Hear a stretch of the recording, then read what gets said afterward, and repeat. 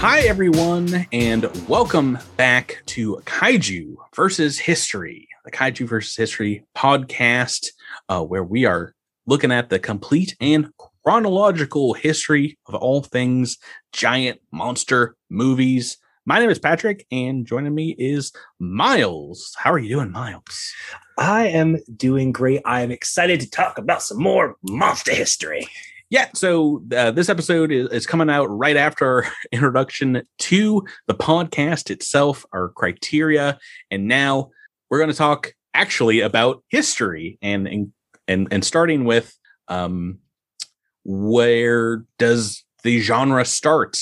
This episode is called 100 Years of Daikaiju, giant monster movie creatures, and there's really nowhere to start except in the annals of human history with giant monsters, because I for some reason I thought that this was an invention of films, but when you think about it, there have been massive creatures in mythology, in the Bible, for all of mankind, since we've been starting to tell stories.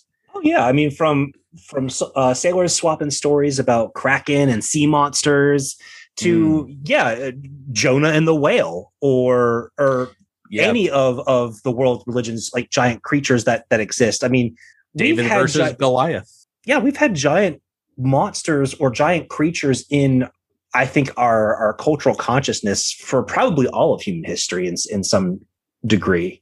Mm-hmm. They've always been kind of passed down, from ancient mythos. And I mean, like the monomyth, Joseph Campbell talks about almost every, as I was looking into this, almost every single place on Earth has stories of giant monsters. And it could just be a much larger version of an animal that exists. I mean, there's too many for me to even list out here, but even the Inuit people have a story of like a 400-foot polar bear in their mythos, and native. How have we never had a polar bear kaiju? Well, how do we get so close? We got like the Yeti and the Wendigo, which are I don't know, closer to like a bipedal. And there's certainly the kaiju, but like a daikaiju, like a gigantic bear the size of a building. King Caesar, that's close enough. Yeah, my boy the king is all I get, but he's more dog-like.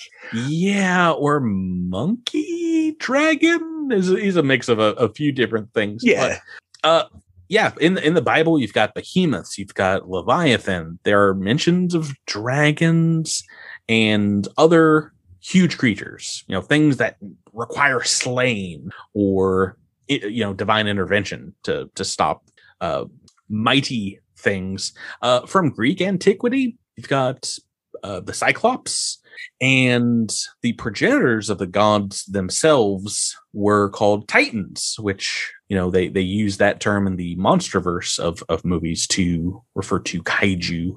But I mean, there's all kinds of huge beasts. There's Hydra, where and in Chinese and Japanese mythologies, there's multi-headed dragons there as well. So it's something that's actually shared across a few different ancient mythologies. It seems like giant reptiles have always been something that terrifies humanity. Well, yeah, and I wanted to talk about some of the kind of maybe the actual basis for those creatures. In 1914, a researcher into it, Athenio Abel, theorized that maybe the ancient Greek Cyclops stories came from the discovery of Pleistocene dwarf elephants, which were said to be in the coastal caves around Greece. And I think probably their tusks, if they had any, were taken, because they're ivory and very valuable. And maybe they left behind these skulls, and the skulls, they have this large nasal cavity where the trunk was that probably looked like a single massive eye, and this is just a theory, but that could, if you looked at an elephant skull and we're trying to, I mean, it's a mammal skull. It looks almost human-like, but you saw one eye. What kind of creature would you imagine that would be? Even as recent as 1914, it's wild to think that, like, the possibility of Cyclopses being, thought of as real is interesting. Oh yeah, I mean, there's all kinds of speculators and con men that were doing things like making giant plasters of human bones, and setting them up to make it look like they had found giant bones, like giants from the Bible. Oh, I was saying, well, over in Africa, you've got the Mokele Mbembe, which is like this cryptid resembling a dinosaur, like in the Congo River region, if I'm not mistaken. Mm-hmm. And the name itself means one who stops the flows of river, referring to like the size. And I mean, you don't need a description besides that definition that is frightening. Yeah. If something's large enough to stop the flow of a river, I mean, oh boy, that's a giant creature. So many of the descriptions of the creature also resemble dinosaurs, like your Loch Ness Monster also is very similar to ocean-born dinosaurs. How they came up with that in Central Africa is interesting. But in 1819, William Buckland was one of the guys that was one of the first people to find and categorize dinosaur bones. He was a fossil hunter and started uncovering sites of huge bones, and eventually started putting them together about a decade or so later, and described in 1824. He found a Megalosaurus as one of the first dinosaurs he described. And to me, it's crazy to think about. It's so recently that we've made those discoveries. Like George Washington, founder of America, was dead before dinosaurs were like discovered, categorized and discovered. Founder of America, but he was the leader of the free world first. But it is wild to think of that this is not even a 400-year-old concept. Mm-hmm. Like this is such a new thing in human history that, like, for so long we didn't really know about dinosaurs. Well, I think, and there are examples, I think, in antiquity of people finding what we think are dinosaur bones. And a lot of people think that's where the stories of dragons come from Hydra, and maybe even just bones of large creatures like elephants and giraffes and the like. But the fact that, it's so widespread that these creatures have popped up in all mythologies across the entire world is scary, but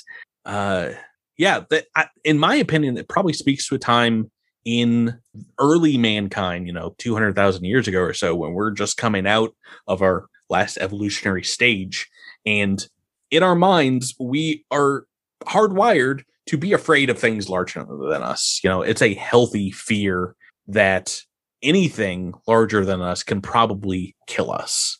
I'm not even talking about lions, which it's, they've got teeth and those are things that we're scared of as well. But even a giraffe could kill a human being at the time, or an elephant obviously could. So anything larger than us, I think innately humans are supposed to be afraid of, and that follows through today. I'm afraid of but it also informs that giant creatures are always sort of in our minds. So it makes sense that you start to see these things even early in film history, where you see the imagination captured by these larger creatures. Yes, and I mean, there's all sorts of examples.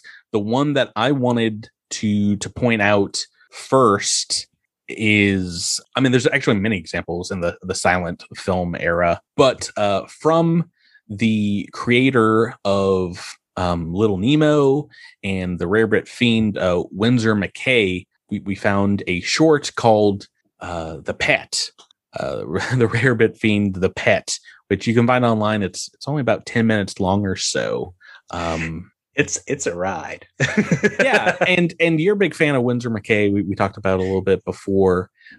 Supposedly, he is one of the early in kind of he's credited with the first animated film, I think.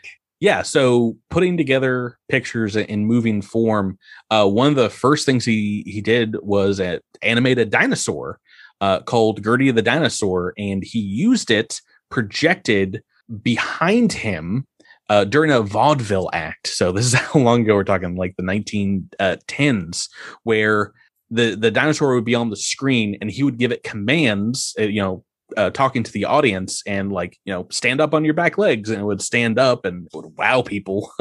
I'm sure back then. And then at the end of the film, it's really quite interesting. He would walk off stage, I'm guessing, and in the animated film itself, he would appear from stage right and walk onto the dinosaur's back and ride it away, which it's kind of like so much a magic. Yeah, it's like a magic performance trick. Yeah, but that's a dinosaur. It is a very careful dinosaur, Gertie.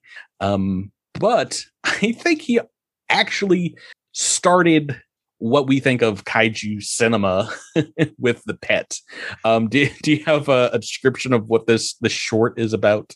Yeah, so it's wild. The Pet, it's part of a series called Dreams of a Rarebit Fiend, and it's where this man has a bit of rarebit, which is, I think, was it Welsh rabbit? Is that yeah? It's an antiquated term, but yes. It's rabbit prepared a certain way. He eats it before dinner, and his wife says, "Oh, we're going to have strange dreams." And essentially, he starts dreaming of this cat-like creature that finds its way into his home and proceeds to, devour everything. But I want to talk about this because this cartoon I thought was so odd and joyously disturbing in the most innocent way. I mean, there's some very cute elements. I think it's while it's a young pet, it's very cute. It looks like a dog in profile, but it also lays on its back in a few parts, and its ears stick out and they're rounded, kind of like an elephant's ears. Sometimes I think it looks like a cow, and the snout is kind of rounded like Goofy's almost, or like a cartoon character. Yeah, there's a lots of. It's very imaginative. It is supposed to look kind of like a domesticated small pet at first, but it begins eating things in the house, and it's very slight at first, but it grows in size just about every time it eats something. Right. This is subtle because I think it grows. The woman. So a couple is the man and wife from the bedroom scene. Mm-hmm. She basically takes this pet in, and I love the intro because when the husband comes home presumably from work, his only reaction is to dead ass stare this animal down in the yard. He's outside the gate for a minute. He knows it's evil. And then his only comment to his wife is, "You're crazy about pets. I'm going to bed. Good night." Which I mean, it's the silent era, so I know they don't have time for much dialogue. Mm-hmm. But she treats it like an infant, tucks it into bed as one would a child, and it just continues to grow furthermore. Then it eats the pet cat, and as it grows, so dark. This short. The couple eats dinner, and it starts to eat all of their food. And the husband just walks out literally to the store and goes, "How can I murder this animal my wife brought home?" Yeah. Specifically says, "How can I murder this thing?" I mean, this is a Twilight Zone episode. If they had the capability to do these kind of special effects, we get this in the form of the doll episode where the father's trying to murder the doll, but it keeps coming back. But yeah, the pet is impossible to kill. He buys a barrel of rat poison, and at this point, it's the size of a cow, and it eats the entire barrel. And I was not prepared for what happens in this scene. Oh, the weird mutation scene. I was legit shocked. I did not expect it. It's really disturbing. So it eats the poison and then develops boils all over its body. Flesh starts to bubble. And then it like the boils like increase in size to where it's like all boils. It's so hard to describe. The animation is disturbing to say the least, but it's fine afterwards because the entire thing is like it's like a live like organs, which is like boop boop boop boop boop. Yeah. But yeah, it continues to devour everything and eventually gets so large it is the size of a building, and it goes off into the town or into the city and is towering over buildings.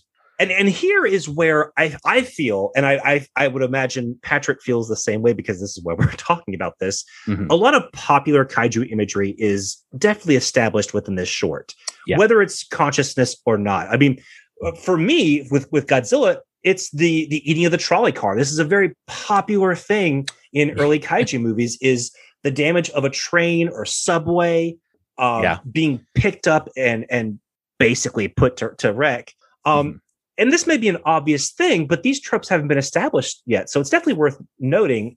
And I think the other main one that we would probably agree on is you obviously have some imagery paved for King Kong as the airplanes start to attack it. Yeah, they drop bombs and it eats I don't think it's a train car. It is a trolley car in this, but it's a trolley car. I mean, it just eats it in like one bite, just gulp. Everyone on board dead. We bring this up once again because this film next week from when this episode airs is turning 100 years old. I think it was based on a comic strip a little bit before that, but the animated version of it is 100 years old, which is so crazy to think about. But yeah, some of those tropes that you see, this just goes to prove with some of our other examples we're going to talk about, were just in the zeitgeist already, but they weren't fully formed yet. I also love the ending of this bit, because after the city's destroyed by all these bombs, the man wakes up and his wife is just looking at him, mean mugging him with this "I told you so" look, and it brings this surreal cartoon to a very humorous end, because Winsor McKay, if you're familiar with the character of Little Nemo, he played with dreams and what wild imaginations people have in their minds a lot. So while this can seem super disturbing, when you put it within the context of a dream, you're like, well, this makes sense. Yeah, and it's a really interesting short because it does play with a lot of things that will be further established in kaiju cinema in 12 years from now. I mean, we will see baby kaiju at various points that are like, oh, it's so adorable. And then it keeps growing and growing and growing. And eventually you get a son of Godzilla or, what have you. It just goes to prove that fear, maybe coming through in Winsor McKay's dreams. I'm guessing this is probably a dream he had, is something that a lot of people shared, of something that you love, perhaps, growing huge and monstrous and you not being able to stop it. There were a lot of examples in literature of fantastical science fiction creatures. We've got French author Jules Verne, who a lot of people say, created science fiction or modern science fiction that we know it, even though there were tons of people before him that wrote science fiction stories. Mary Shelley, for example. Yeah, I was going to say, well, Mary Shelley says hello. But Verne definitely popularized a lot of the elements and tropes the same way we'll see Godzilla do with kaiju films. But yeah, he had giant monsters in 20,000 Leagues Under the Sea and Journey to the Center of the Earth. And about 40 years later, we would also get Sir Arthur Conan Doyle, who would go on to write one of his more popular books that didn't involve a deductive reasoning detective. He wrote the series The Lost World. It had some very popular sequels. This was towards the end of his writing life, but is another very similar book to Journey to the Center of the Earth, but it's a speculative work that has dinosaurs alive atop a giant plateau, kind of separated from the rest of the world, like they were in the center of the Earth almost. But they've been alive this entire time, and and this sets the stage for I would say the next baby step in kaiju cinema's infancy. Yes, yeah. In 1925, there is the Lost World film. Mm-hmm. I think that was very close to the writing of the book, which is interesting to me. How fast an adaptation can go from book to the screen. But yeah, it's a very early monster film, a monstrous film that I think their depiction of dinosaurs in the silent film era before other giant kind of creatures. Georges Méliès, for example, had like giant ice creature in one of his films that was like a part of the set, and it like picked up actors and things like that. But Lost World does depict dinosaurs, particularly in a very groundbreaking way, where they use a split screen technology to show live actors in the same screen panels as their dinosaurs, which were stop motion creatures. And it's something we're going to see in a lot of films, but specifically in King Kong. The dinosaurs in Lost World were created by Willis O'Brien, who would go on to do King Kong. And did you watch the entire film in prep for this? Because I did not. I skimmed a lot of it. I also skimmed it. I honestly, and this is really bad for me as a film fan and a fan of film history, I do struggle with a lot of silent film. I've been able to watch, my fair share of like Fritz Lang and stuff like that. Mm-hmm. But I do struggle with silent films in general. And they are tougher for me to watch sometimes. And so, I did find myself skimming this film, but I did watch the scene in question, which is I think the scene that we wanted to focus on anyway, mm-hmm. Which is basically what would be, kind of remade almost 80 years later in the Lost World Jurassic Park. Oh yeah, where you have a monster amuck downtown in a city, or an actual dinosaur amuck specifically. It's so funny. In the book, it's just a baby pterosaur that they bring back from Africa, and in the movie they bring back they gas and bring back a brontosaurus, full size brontosaurus, to be displayed and as proof of their journey. And believe it or not, it goes awry. Oh no! It escapes and starts destroying London. Just goes on a rampage. We see it knock into a building. It almost eats a child. Man runs out and starts shooting at its foot, which is hilarious because they have a foot prop that comes down from like the top of the screen. It's like a clawed, like it looks like a T-Rex, clawed foot for a brontosaurus, which is probably much closer to like a elephant or a pachyderm with its feet. I gotta say, given that it's 1925, it looked really good. It was a cool effect. Yeah. So, this is a full 10 years before King Kong, but the stop motion looked good even then. It said that they made some test footage to see if this movie was possible, and Sir Arthur Conan Doyle showed it, scenes of the dinosaurs, to the Society of American Magicians, where like a 20-something Harry Houdini was, as well as some of the most amazing illusionists in the world at the time. And it caused such a stir. There were some newspapers that came out right after where people were like, was this real dinosaur footage? Like, where did this come from? That kind of thing. Right. How much of that was played up for the press was one thing, but it shows an example of how magical film can be, where if you show it to someone today, it's like, oh, well, that doesn't look very real. But think of like the amount of technologies that had to go into recreating the stop motion, and the fact that they probably had never seen anything like that before. It probably could fool a lot of people back in the day. Willis would go on to win an Academy Award for stop motion in 1949's Mighty Joe Young. But yeah, even back then, 25 years before that, I mean, it was wowing people, the stop motion.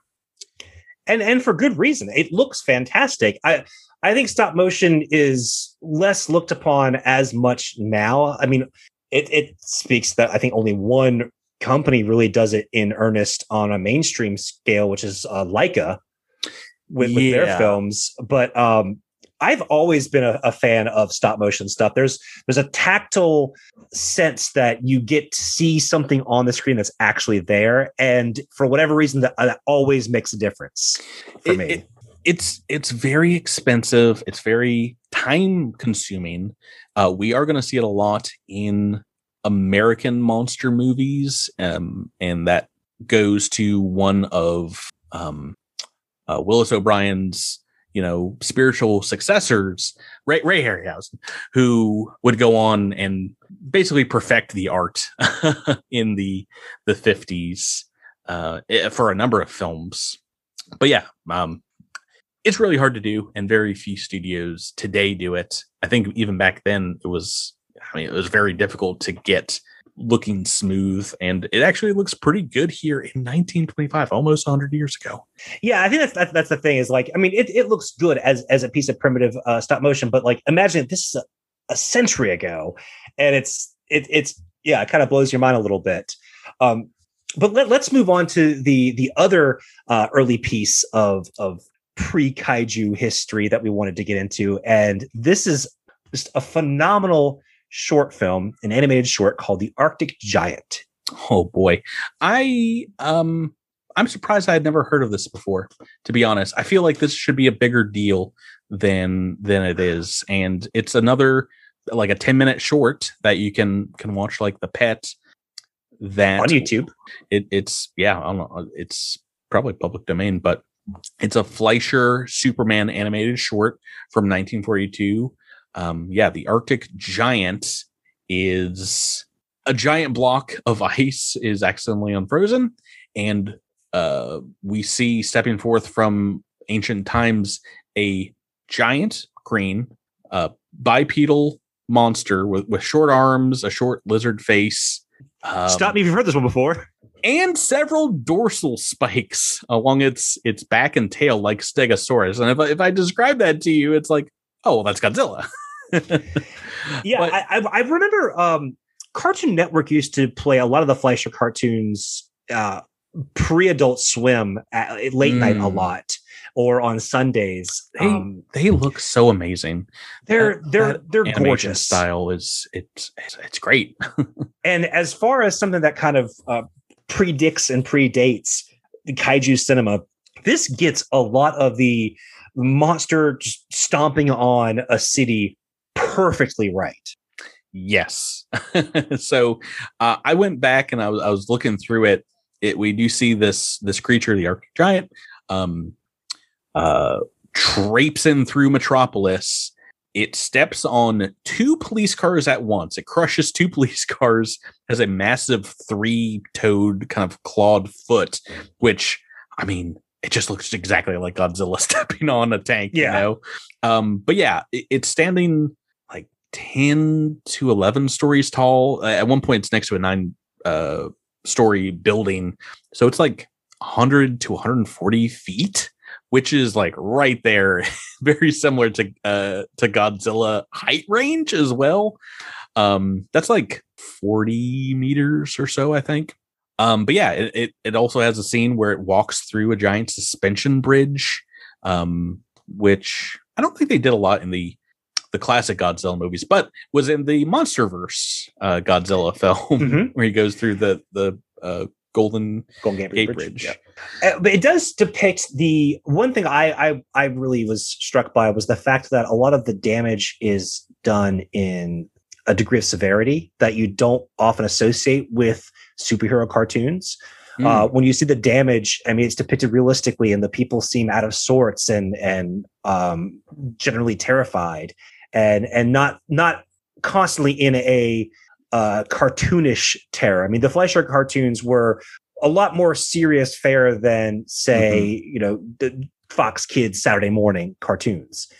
And, I think what's interesting about this is because of that, it does echo things that we'll see in the first few serious kaiju films, where the damage is real, the effect is real, and despite the fact that it's a Superman cartoon and it ends in kind of a friendly Superman way with like, oh, it's displayed at the public zoo, which was probably informed by King Kong since it came, a decade after. Yeah, but it's interesting to see some of these notes already being hit. Like I feel like culturally, and we'll talk about this next week with King Kong, I feel like everything was bubbling for that perfect monster movie to be made. It took to 1954 Japan to get that perfected to a science. Yeah. And I think that we'll talk about several over the course of kaiju cinema history, milestone moments, including with next week's episode, spoiler. But Godzilla is definitely one of them, and it tumbled through and picked up things like this. I don't think, because of when this came out in 42, I don't think this was probably ever played in Japan. It's hard to say, because it's not one of those things. It's not like, you can just send over a tape. This had to be a film reel that was distributed. And I don't think Superman was extremely popular, because he's pretty much a symbol of the United States in Japan in the 50s when Godzilla was coming to fruition. What was popular was our first review, our first movie review that we're going to be talking about next week, Miles. Yes. So we're gonna put an end to our second episode, 100 Years of Daikaiju, in preparation for next week, where I'm so excited. We're gonna do our first actual film review. So before that, if you want to send us your personal thoughts and opinions on kaiju, please talk to us on the Twitter at Kaiju versus History. Email us with any comments, concerns, or kaiju facts at kaijuversushistory@gmail.com. Or go to kaijuversehistory.com to get ready for the next installment of our march through the annals of monster movie mayhem. So next week, we are very proud to present to you History versus King Kong.